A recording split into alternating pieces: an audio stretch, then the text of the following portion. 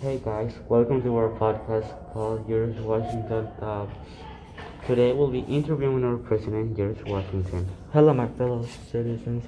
I am happy to be here and I will be answering some questions from my interviewer. Hi George Washington. I heard that there's a nation debt problem. What are you gonna do to solve it?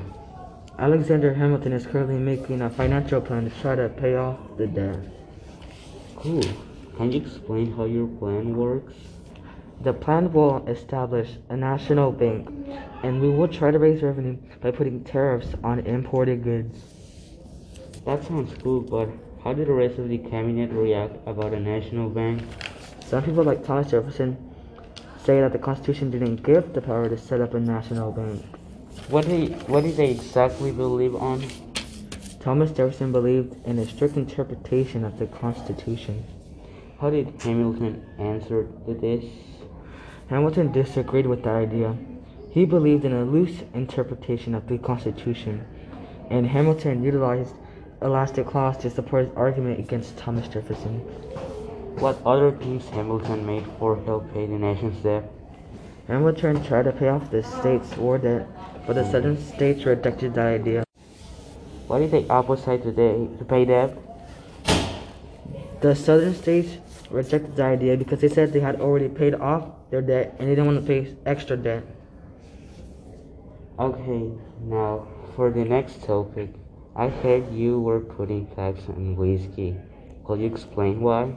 We needed to raise some more money, so we started to put taxes on some whiskey so we can make a little bit more revenue. How did farmers react about this? The farmers didn't like this idea about taxing whiskey, and they started to rebel against us. So I sent 13,000 troops to put down the rebellion. Okay, so I assume that the rebellion was put down quickly, but do you really think that will show that you have the power? I believe this will show that we have power, that if anybody tries to rebel, that they know we will send troops down there to put down a rebellion.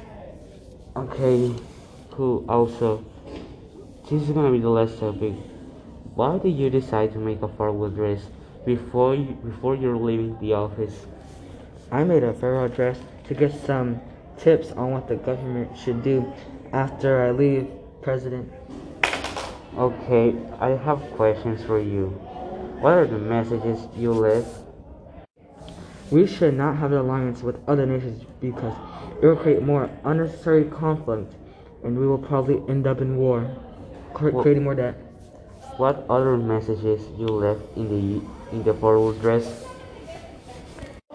We should not have an alliance with nations because it will create more unnecessary conflict. What were your thoughts? Okay. What were your thoughts when you made a farewell address?